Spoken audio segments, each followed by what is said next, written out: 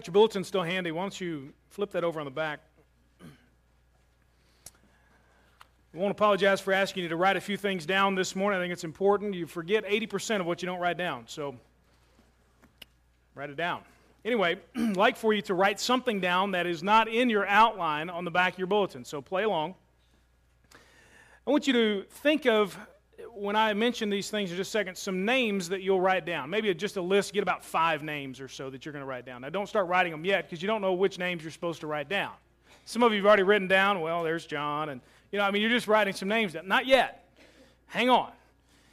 I want you to make a list, and for some, this will be a very easy list to make. For others, you might have to think a little bit. For others, you maybe just do not make this particular list because maybe it's not important to you, it doesn't matter. But I want you to think of family or coworkers or friends, or maybe people you see on a regular basis, maybe at Walmart or the doctor or wherever it is that you might find yourself on a at least semi-regular basis. Think of some of those people, and I want you to write down the names of those people, and maybe you just describe them. That maybe you don't know their names completely, but you describe them. Names of people that you're not sure where they'll spend eternity.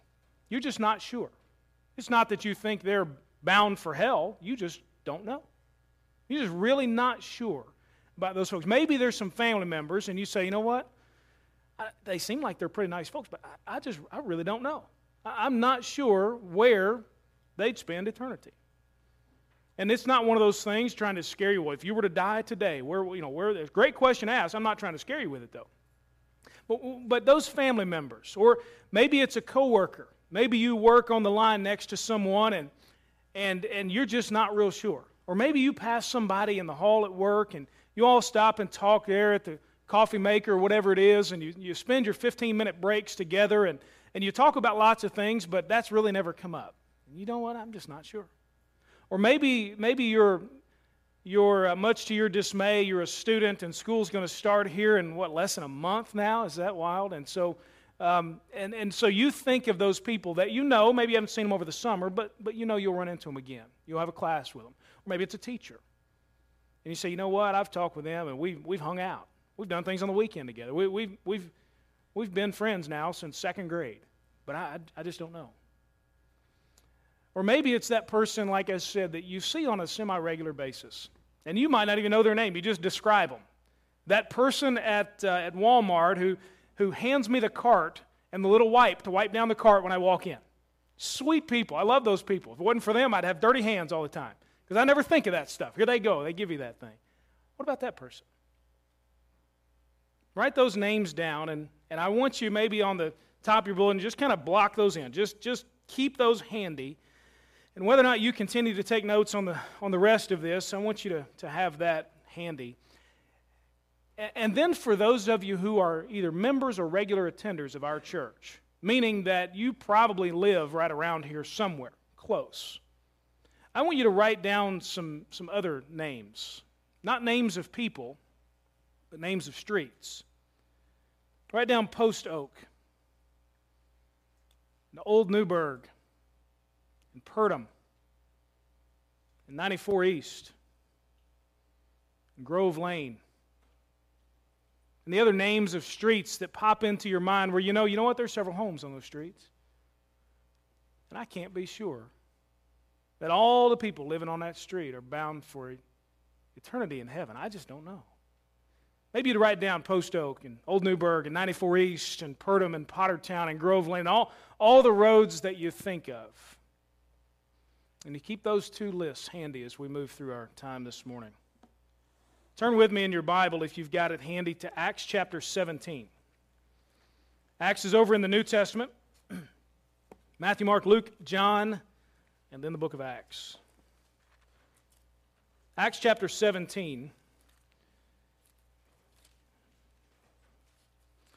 And we pick up this particular portion of Scripture when Paul is on a missionary journey. And he has traveled around, and as we saw last week, he endured serious hardship for the glory of God. He saw hardship become a tool in God's hands to strengthen him, to bring glory to God, for God to display His power, to reach other people. And he continues on in his missionary efforts, and he is sent away based upon some other hardship to Athens. And Paul, as we pick up the story, is in Athens. We'll see here in verse 16. And he is waiting for his companions, for Silas and for Timothy, to join him. So he sort of has this interim time where he's waiting for his friends to join him. He's in a place that doesn't seem to be, that lines up with his beliefs about life and so on. Athens we'll see is a different kind of place.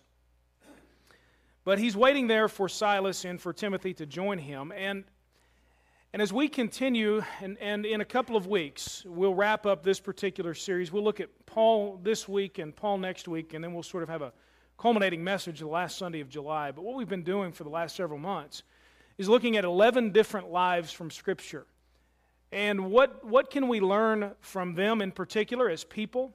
What can we learn as far as how God worked in their lives? We know that God does not change. The Bible says He's the same yesterday, today, and forever. And if God worked in a particular way in someone's life, we can take those general principles and say, well, God is the same. He can work in the same way in our lives, just like we saw last week. He worked through hardship with Paul. He can do the same with us. And we come to the Apostle Paul, and we see that Paul's life is marked by lots of different things, and it's impossible to study the life of Paul and not talk about his missionary work. Paul was the first and greatest missionary that Christianity has ever known. He certainly was an aggressive missionary, going from place to place, town to town, planting churches, pastoring them for a while, handing them off to elders in those towns, and moving on to somewhere else. His goal was to take the gospel of Jesus to places it had never been before, to the ends of the known world. And that was Paul's goal, and so that's sort of what he's about. And so this morning, we're going to look at part of his missionary effort and a little bit of his strategy, and how can we pull something from him? What can we learn as a principle from Paul's life and from his missionary journeys? Now, this story will show us clearly, and certainly his life shows us very clearly, that Paul was about a very, very simple but profound and powerful principle. So we learn, you'll see on your bulletin there, we learn an important truth from Paul's life and from his direct experience, as we'll see in Athens. And I want you to make sure you get this down. This principle, if you apply it to your life, if we'll apply it to our church, it will drastically change our perspective. We will see God work in and through us in ways that maybe we've not experienced before, and I think and firmly believe that it will bring us great joy to do so. The principle is simply this: to reach the people no one is reaching, we must do the things no one is doing. To reach the people no one is reaching, we must do the things no one is doing. Look at verse 16 of Acts chapter 17. With that principle in mind from Paul's life and from this episode. While Paul was waiting for them in Athens, his spirit was troubled within him when he saw that the city was full of idols. Idols simply being something that people worshipped, gave their devotion to aside from God Himself. So he reasoned in the synagogue with the Jews and with those who worshipped God, and in the marketplace every day with those who happened to be there. Then also some of the Epicurean and Stoic philosophers argued with him. Some said, "What is this pseudo-intellectual trying to say?" Others replied, "He seems to be a preacher of foreign deities," because he was telling the good news about Jesus and the resurrection. Now pause there, verse 18. Paul encounters a variety of people here in Athens, some different categories. He first runs into the Jews in the synagogue. Now, Paul's practice was to go first to the synagogue, proclaim the good news to the Jews, hopefully to convert them to Christianity and faith in Jesus Christ as the fulfillment of all of their belief in the Old Testament God. The fulfillment, of course, found in Jesus Christ as God came to earth. So he goes first to the Jews, and then it says to those who believed in God. Those were the people who were not born Jewish, but converted to Judaism and joined the Jews in their worship of the God of the Old Testament, obviously. Paul first goes to them. You have here this category of these religious people. They're spiritual people. They're probably folks that you would look at and say, they're good people. Know anybody like that? Extremely religious. They're really spiritual people. You look at them and you just think, boy, they must really love God. They really follow Him. They're good people. They seem to have great ethics and morals. But it was evident to Paul, based upon what he knew about being Jewish, that they might have been good and even religious and spiritual people, but they didn't believe in Jesus Christ.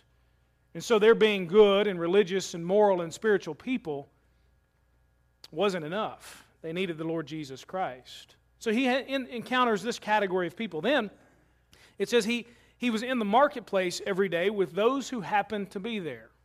Remember how I said just write some names down of maybe that person you encounter from time to time, a person at Walmart or the doctor's office or wherever it is. Paul here encounters what may have seemed to be just random people, just ordinary folks that you might see in just doing your daily activities. He may or may not have become familiar with them. It says he was every day in the marketplace, so maybe he knew their faces. Maybe he recognized them. I don't know. But these are just random, seemingly ordinary people that he bumps into. He begins to talk with them.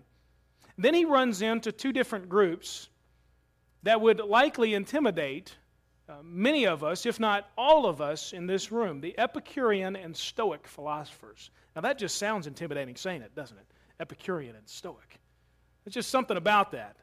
But the Epicureans were pleasure seekers. They were hedonists.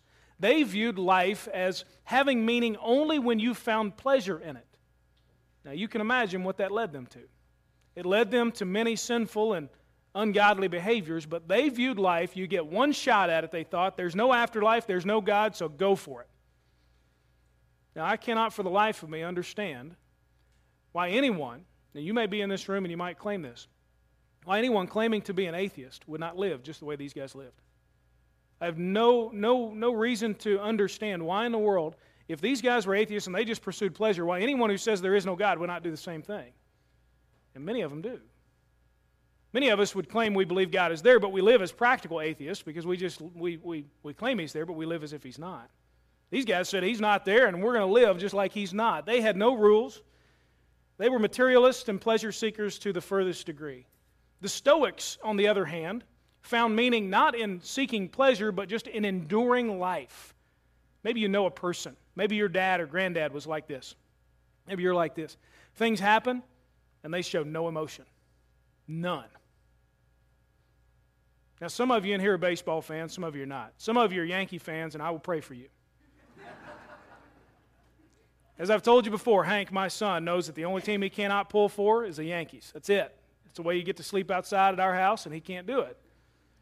But I was amazed at the Yankees in the late 90s and through the 2000s so far that the runs that they've made under their manager at the time, Joe Torre, were made with a stoic manager.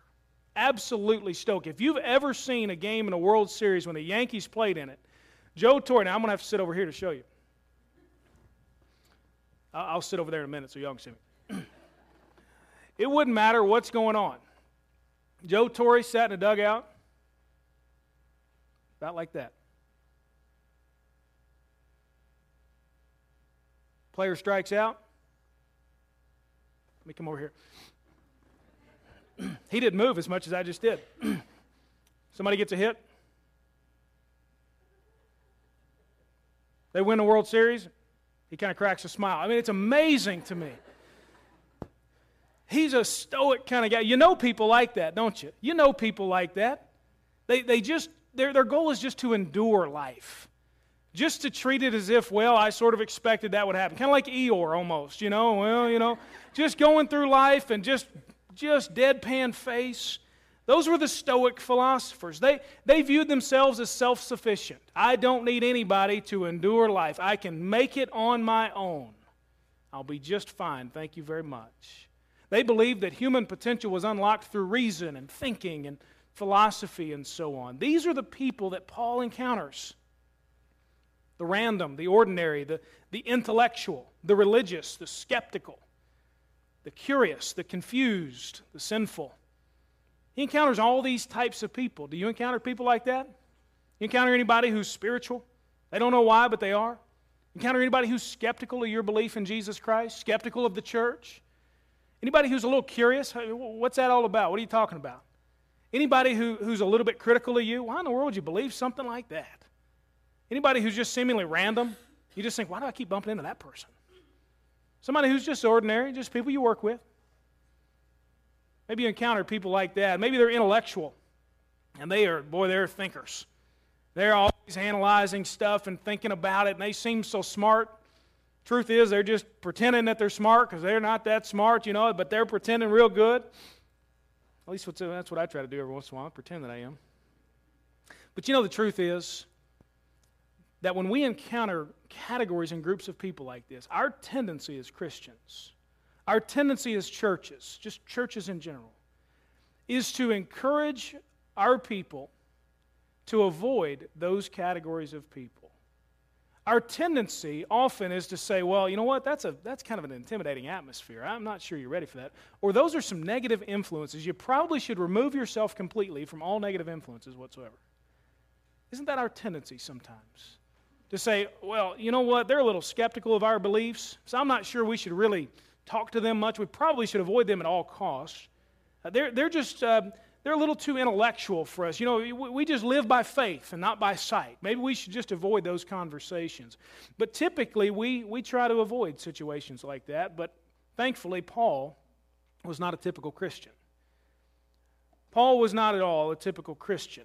Nor was he into following that kind of advice that would say, you know what, Paul, you're in Athens. You don't understand about the Athenians. They don't quite agree with you. They're not going to support your lifestyle and your choices. You probably should move on. Paul didn't take that kind of advice. He looked only and always to the example and the words of Jesus Christ. And it's interesting. And I'm not going to ask you to turn there.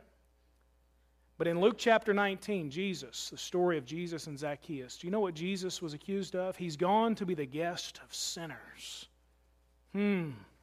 Jesus in John chapter 4 sits down with a woman at the well, and he breaks down all the racial and social and gender barriers to present to her the salvation of God.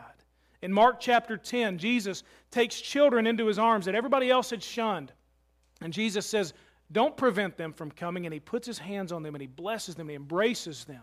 In Mark chapter 14, we see the story of Jesus eating in the home of a man with leprosy, with, the Bible says, a serious skin disease. Do you realize that lepers were cast out of town, and anytime they got remotely close to somebody, they had to scream, unclean, unclean, so that nobody could get the diseases they had? Jesus was in the guy's house.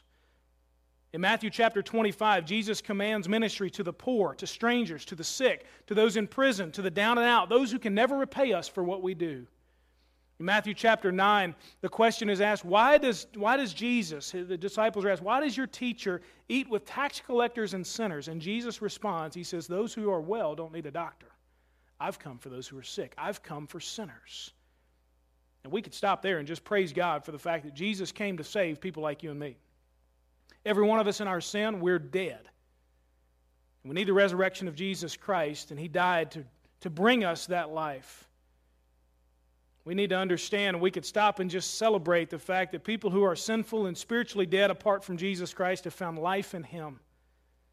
That his death was a substitute for us. Because truly, Paul knew that's the only story that matters. But Paul knew that story was the only one that mattered, and he didn't let it stop with him, but he takes it to other folks. Look in verse 19. They took him and brought him to the Areopagus and said, may we learn about this new teaching you're speaking of? For what you say sounds strange to us, and we want to know what these ideas mean. Now all the Athenians and the foreigners residing there spent their time on nothing else but telling and hearing something new. So Paul is taken here to the center of town. We don't know if he's somehow put on trial. There's debate over that, or if he's just given the opportunity to speak. But either way, he takes advantage of it. And then in verses 22 and 23, we see this. Then Paul stood in the middle of the Areopagus and said, men of Athens, I see that you are extremely religious in every aspect. For I was passing through and observing the objects of your worship. I even found an altar on which was inscribed, to an unknown God. Therefore, what you worship in ignorance, this I proclaim to you. Paul here is demonstrating his understanding. He figured them out a little bit. He figures out a way to talk to them. Yes, intimidating atmosphere. Yes, negative influences. But Paul goes beyond all that and figures out a way that he can sort of find an in with them. You ever known somebody who's just great at conversation? They're just great at seeming to figure out something you're interested in talking about. And they know the right questions to ask. They know the right thing to say at the right time. And you just love talking to that kind of person. Paul's that kind of guy. Paul's the kind of guy that he studied them a little bit. And he figured out, what is it going to take for me to be able to begin a conversation with them and sort of get on some common ground? And he does that. He says, I know you're religious, and you've got this idol and these inscriptions to an unknown God. And he says, what you've worshipped in ignorance, I now proclaim to you. He's going to take it to that next level. Verse 24. The God who made the world and everything in it, He is the Lord of heaven and earth, and does not live in shrines made by hands. Neither is He served by human hands as though He needed anything, since He Himself gives everyone life and breath and all things. From one man He has made every nation of men to live all over the earth, and has determined their appointed times and the boundaries of where they live, so that they might seek God, and perhaps they might reach out and find Him, though He is not far from each one of us. For in Him we live and move and exist. And even as some of your own poets have said, for we are also His offspring. Being God's offspring, then, we shouldn't think that the divine nature is like gold or silver or stone, an image fashioned by human art and imagination. The content of Paul's message here is amazing. He presents God as Creator and as Lord. He says He doesn't live in shrines. You know what? I praise God that when we leave here, He does not go to sleep in what we call the red room upstairs. God doesn't stay here. He lives in us as believers in Jesus Christ. Are you not thankful for the fact that you don't have to come to a certain place at a certain time to have the presence of God in your life?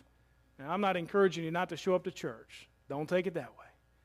But what an incredible truth that when we leave here, we don't leave the Spirit and the presence of God. He goes with us. Paul says, that's who I'm talking about. You can't build the house of God. He says, people who believe in Jesus Christ are the house of God. He says He is Creator, He is Lord. He needs nothing from us. He is perfect, certainly without us. He says He gives life to everything that exists. He rules and He controls everything that happens, and He sustains everything and everyone on the earth. Paul presents to them as part of his message that God is Creator and Lord. Then look at verse 30. Therefore, having overlooked the times of ignorance, God now commands all people everywhere to repent, because He has set a day on which He is going to judge the world in righteousness by the man, that's Jesus, He has appointed. He has provided proof of this to everyone by raising Him from the dead. Part of the content of Paul's message was that God is Creator and Lord, also that God is Savior and He is Judge. He is certainly full of grace and He is full of mercy. He appointed Jesus to die in our place, and He calls us to repent and to believe. That's His grace and His mercy in action. But at the same time, and equally so, they're not in opposition. Understand this. He is, yes, full of grace and full of mercy, but He is also full of justice and full of righteousness. At the same time, equally so. Because, as Paul mentions here, and as we know from certainly reading the Scripture, that there is coming a day where each one of us will stand before the Lord. Each one of us will stand before the Lord individually. I won't stand there and someone else can stand with me. Danny can say, well, look, Brad and I were friends and I was a believer, so he kind of gets in with me. The only person that I can stand with that gets me into heaven is Jesus Christ and Him alone. And one day I will either find myself standing with Him or standing alone, and if I'm not standing with Him, by His grace and through faith in Him as the Son of God, the only way for salvation, I will stand alone and face judgment for my sin. And Paul says there is coming a day when every person will be judged. And we don't get in if we've tried on our own. We only get in if Jesus takes us and says, this one is with me. We get in only by His grace through our faith. Now that's the same message that Paul had always preached. Paul had always told people that we were created to glorify God. But we rebelled against God. We did things that glorified ourselves, sinful things, both willfully and in ignorance. We've done things to sin against God. And because of that, we deserve eternal punishment, Paul would tell them.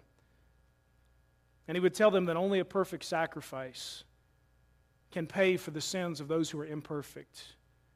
His message was always that God sent that perfect sacrifice, Jesus Christ, who lived a flawless and sinless life.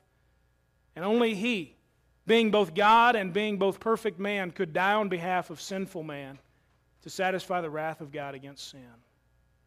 And Jesus did it willfully and out of love and mercy. And in order to receive the forgiveness that we might not even know that we need, we must be converted, brought to new life through repentance that's turning from our sin, our unbelief, and through faith by trusting in Jesus alone for salvation. And seeing that happen and our lives change forever. Paul tells them the same message he had always preached. He says, the time of ignorance is over. He says, men of Athens, what you've worshipped in ignorance, I proclaim to you, the time of ignorance is over. He says, it's time to receive God's grace through repentance and faith. And here we have in Athens, Paul doing what no one else seemed to be doing to reach people no one else seemed to be reaching. Paul goes to the philosophers, to the ordinary, to the intimidating, to the negative influence. And he begins to do and say and operate in ways no one else was doing, to reach those who, apart from Christ, were certainly doomed to eternal hell. Paul thought that truth was a big deal, that apart from Christ, no one gets into heaven. He thought it was a big deal, and he did something about it. And my challenge for us today is to think that it's a big deal as well, and to do something about it. And there are two things that I want to leave you with that you can take and begin to put into practice as you think of how can I do some of the things no one else is doing to reach the people that no one else is reaching. We learn from Paul's example that, number one, we must study them. Verses 22 to 24, Paul demonstrates he knows something about these Athenians. He's studied them. He's understood them. He's figured out a way in his time in Athens to know how to talk to them. And for the people that are on your list, for those names that you've written down, for the streets that we've written down that are close in proximity to our church, if we want to reach them, we first have to study them. We've got to understand them. This is the place for us to start. I want to challenge you this week. Pick at least one person who's on that list. And you may have written down just name after name after name. But pick at least one person who's on your list and find out this week some facts about them. If you don't know when their birthday is, figure it out. Send them a card. If you don't know when their anniversary is, if they're married, find out. If you don't know some of the major events that have taken place in their lives, some of their joys that they've experienced in life, the birth of children maybe, or a job promotion, a big move that they experienced, whatever it is, if you don't know their sorrows, the tragedies that have happened in their lives, you don't know their story, see what you can do this week to figure it out. Study them just a little bit. Danny may be a guy I work next to there at Briggs & Stratton. What am I going to do to study? To learn a little bit about Danny, to try to build a bridge somehow between me and him based upon some common ground that I might be able to find. To figure out when Danny's birthday is, anniversary, times that he's gone through that have been hard, the joys and pains that he's experienced, and begin just to sort of celebrate when they celebrate, hurt when they hurt. Now, I'll tell you up front, that requires a lot of love on your part. It really does. It's going to require some genuine interest, because if you're faking it, people are going to know. It requires lots of questions you're going to ask.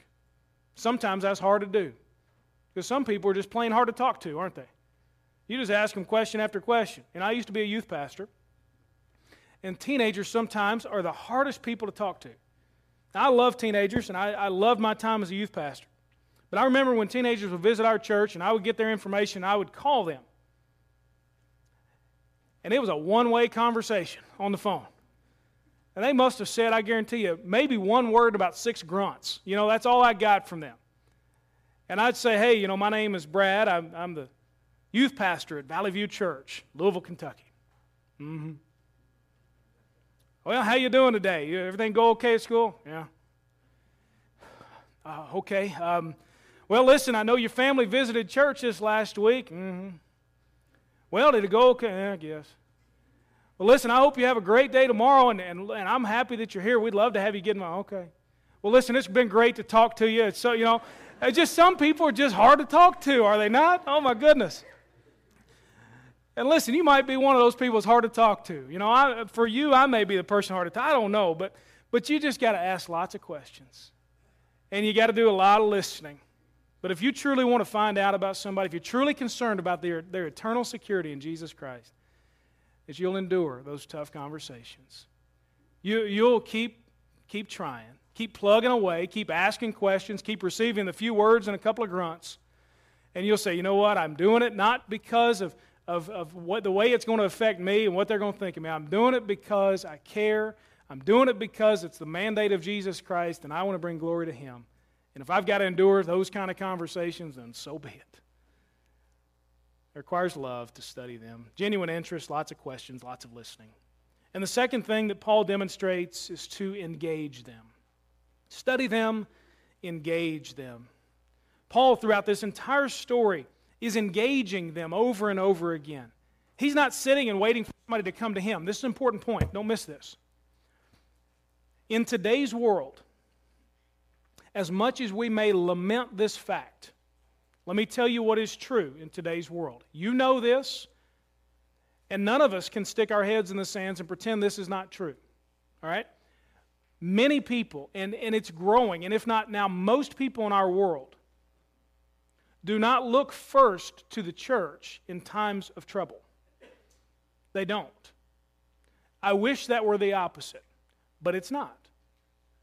So, consequently, as a result, we can no longer, as Christians and as churches, simply wait for people to come to us. We must engage them. That's the world we live in. Whether we like it or not, at this point, honestly, doesn't matter. Because it's true. I've talked with many of you. And in fact, I love talking with many of our senior citizens, our folks who have been around for a long time. They tell me the same exact thing.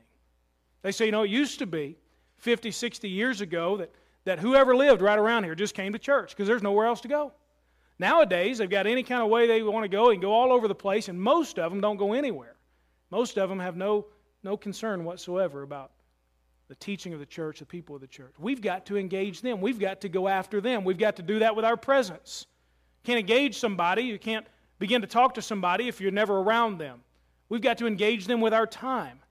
And most importantly, that presence and that time leads to an opportunity where we engage them with God's truth. We need to understand this. We're not out to make them a better person. We're not out to make them nice. We're not out to make them a better worker. We are out to see them submit their lives to Jesus Christ and believe in Him as the Son of God, receiving His salvation. That is the end. The end is not be a nice person, be a better worker. The end is to see them encounter a life-changing experience by faith in Jesus Christ. So we tell them the same message that Paul told them. But we do that as we engage them with our presence and our time, as we find a way to build a bridge to those that no one is reaching, to get creative in doing the things for those people on your list and those streets and folks around us, to get creative in doing what no one else is doing, to serve them, to help them, to invite them, to pray for them. Some of you say, I'm not really in a stage of life right now where maybe life is stressful, or maybe I'm not physically able to do the things that you're probably thinking we should do. You realize that as long as you have your mental faculties about you, that you can pray, and don't ever underestimate the power of prayer ministry. You may say, I can't do all the things I once did. Listen, I'm not going to ever get on you about that. That doesn't bother me in the least. Not at all. We all have a part to play in reaching those that no one else is reaching. Maybe you would say, I'll just ask somebody next time I see them. Hey, I typically pray on a regular basis. Is there any way I can pray for you? You may not be able to do anything else for them, but praise God, He's given you the ability to pray for them. So just because you may be a person whose life stage is a little difficult right now, or physically you're not able to do things, doesn't mean you should feel an ounce of guilt about this message, doesn't mean that you should write it off. Engage them however you can.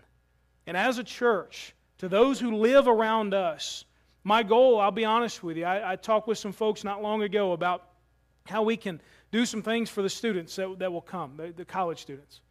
I'm not looking, I told them the same thing, I'll tell you this too. I'm not looking to start a college ministry at Elm Grove. What I'm hoping we'll do is minister to college students. You see the subtle difference? I don't think that we have to start a ministry for every single person that will ever encounter our church, but we can minister to every one of them. And we've got great people here who can do that. Wonderful, wonderful, God-loving people who can do that.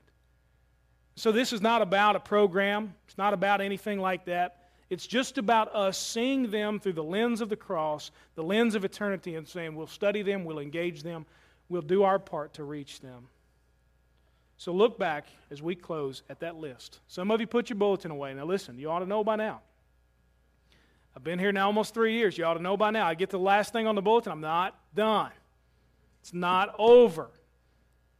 Some of you said kind of amen under your breath. Now listen, be nice. Look back at your list. Who's on that list? And I just want to ask you some questions as you look at those names and those streets. Are those people being reached for Jesus Christ? And if they're not, do you care? The truth is, if we see life through the lens of the cross and the lens of eternity, we have to care. It's not optional. We have to care. So then the questions become, are you willing to do what no one else is doing? Are you willing to study them? Are you willing to engage them? Will you ask God to use you? Will you admit your fear, your reluctance, your awkward feeling? We all deal with that. Will you admit those things to God and say, Lord, you know what? I'm just going to give those things to you, and I'm going to trust that you're going to figure it out and you're going to help me. Maybe that's where you start this morning. Maybe you just ask God, Lord, help me to see life and see every person through the lens of the cross and the lens of eternity. That if they don't come to the cross, that eternity for them will not be in heaven. It'll be spent in hell. And then my final question for you would be, maybe there's a name that you didn't include on that list that you wrote of people that you're not sure about where they'll spend eternity. And maybe that person is you. Maybe that person is you. That you say, you know what? You're talking about reaching people, but I've heard a different message today. I've heard a message that I'm the one who needs to be reached. I've heard a message that I'm the one who needs to admit my sin, my guilt before the Lord. And I'm the one who needs to humble myself and by faith receive the grace of Jesus Christ for the forgiveness of my sins. I'm the one who needs Jesus in my life. Maybe if you're honest, you'd say, you know what? I can write down lots of people, lots of folks I'm not sure about. But the number one person I'm not sure about is me. The Bible makes it clear you don't have to be unsure. You don't have to wonder, are you on the path that leads to heaven? God didn't give us multiple options. Praise God, He didn't, because we'd have to guess. We'd have to wonder. He gave us one option, and one option alone, and that is to come to Jesus Christ, submitting ourselves to Him, confessing our sin, and asking for His forgiveness, to say, Lord, I need you. I want your salvation. I submit to you as both Savior and as Lord. You can be sure.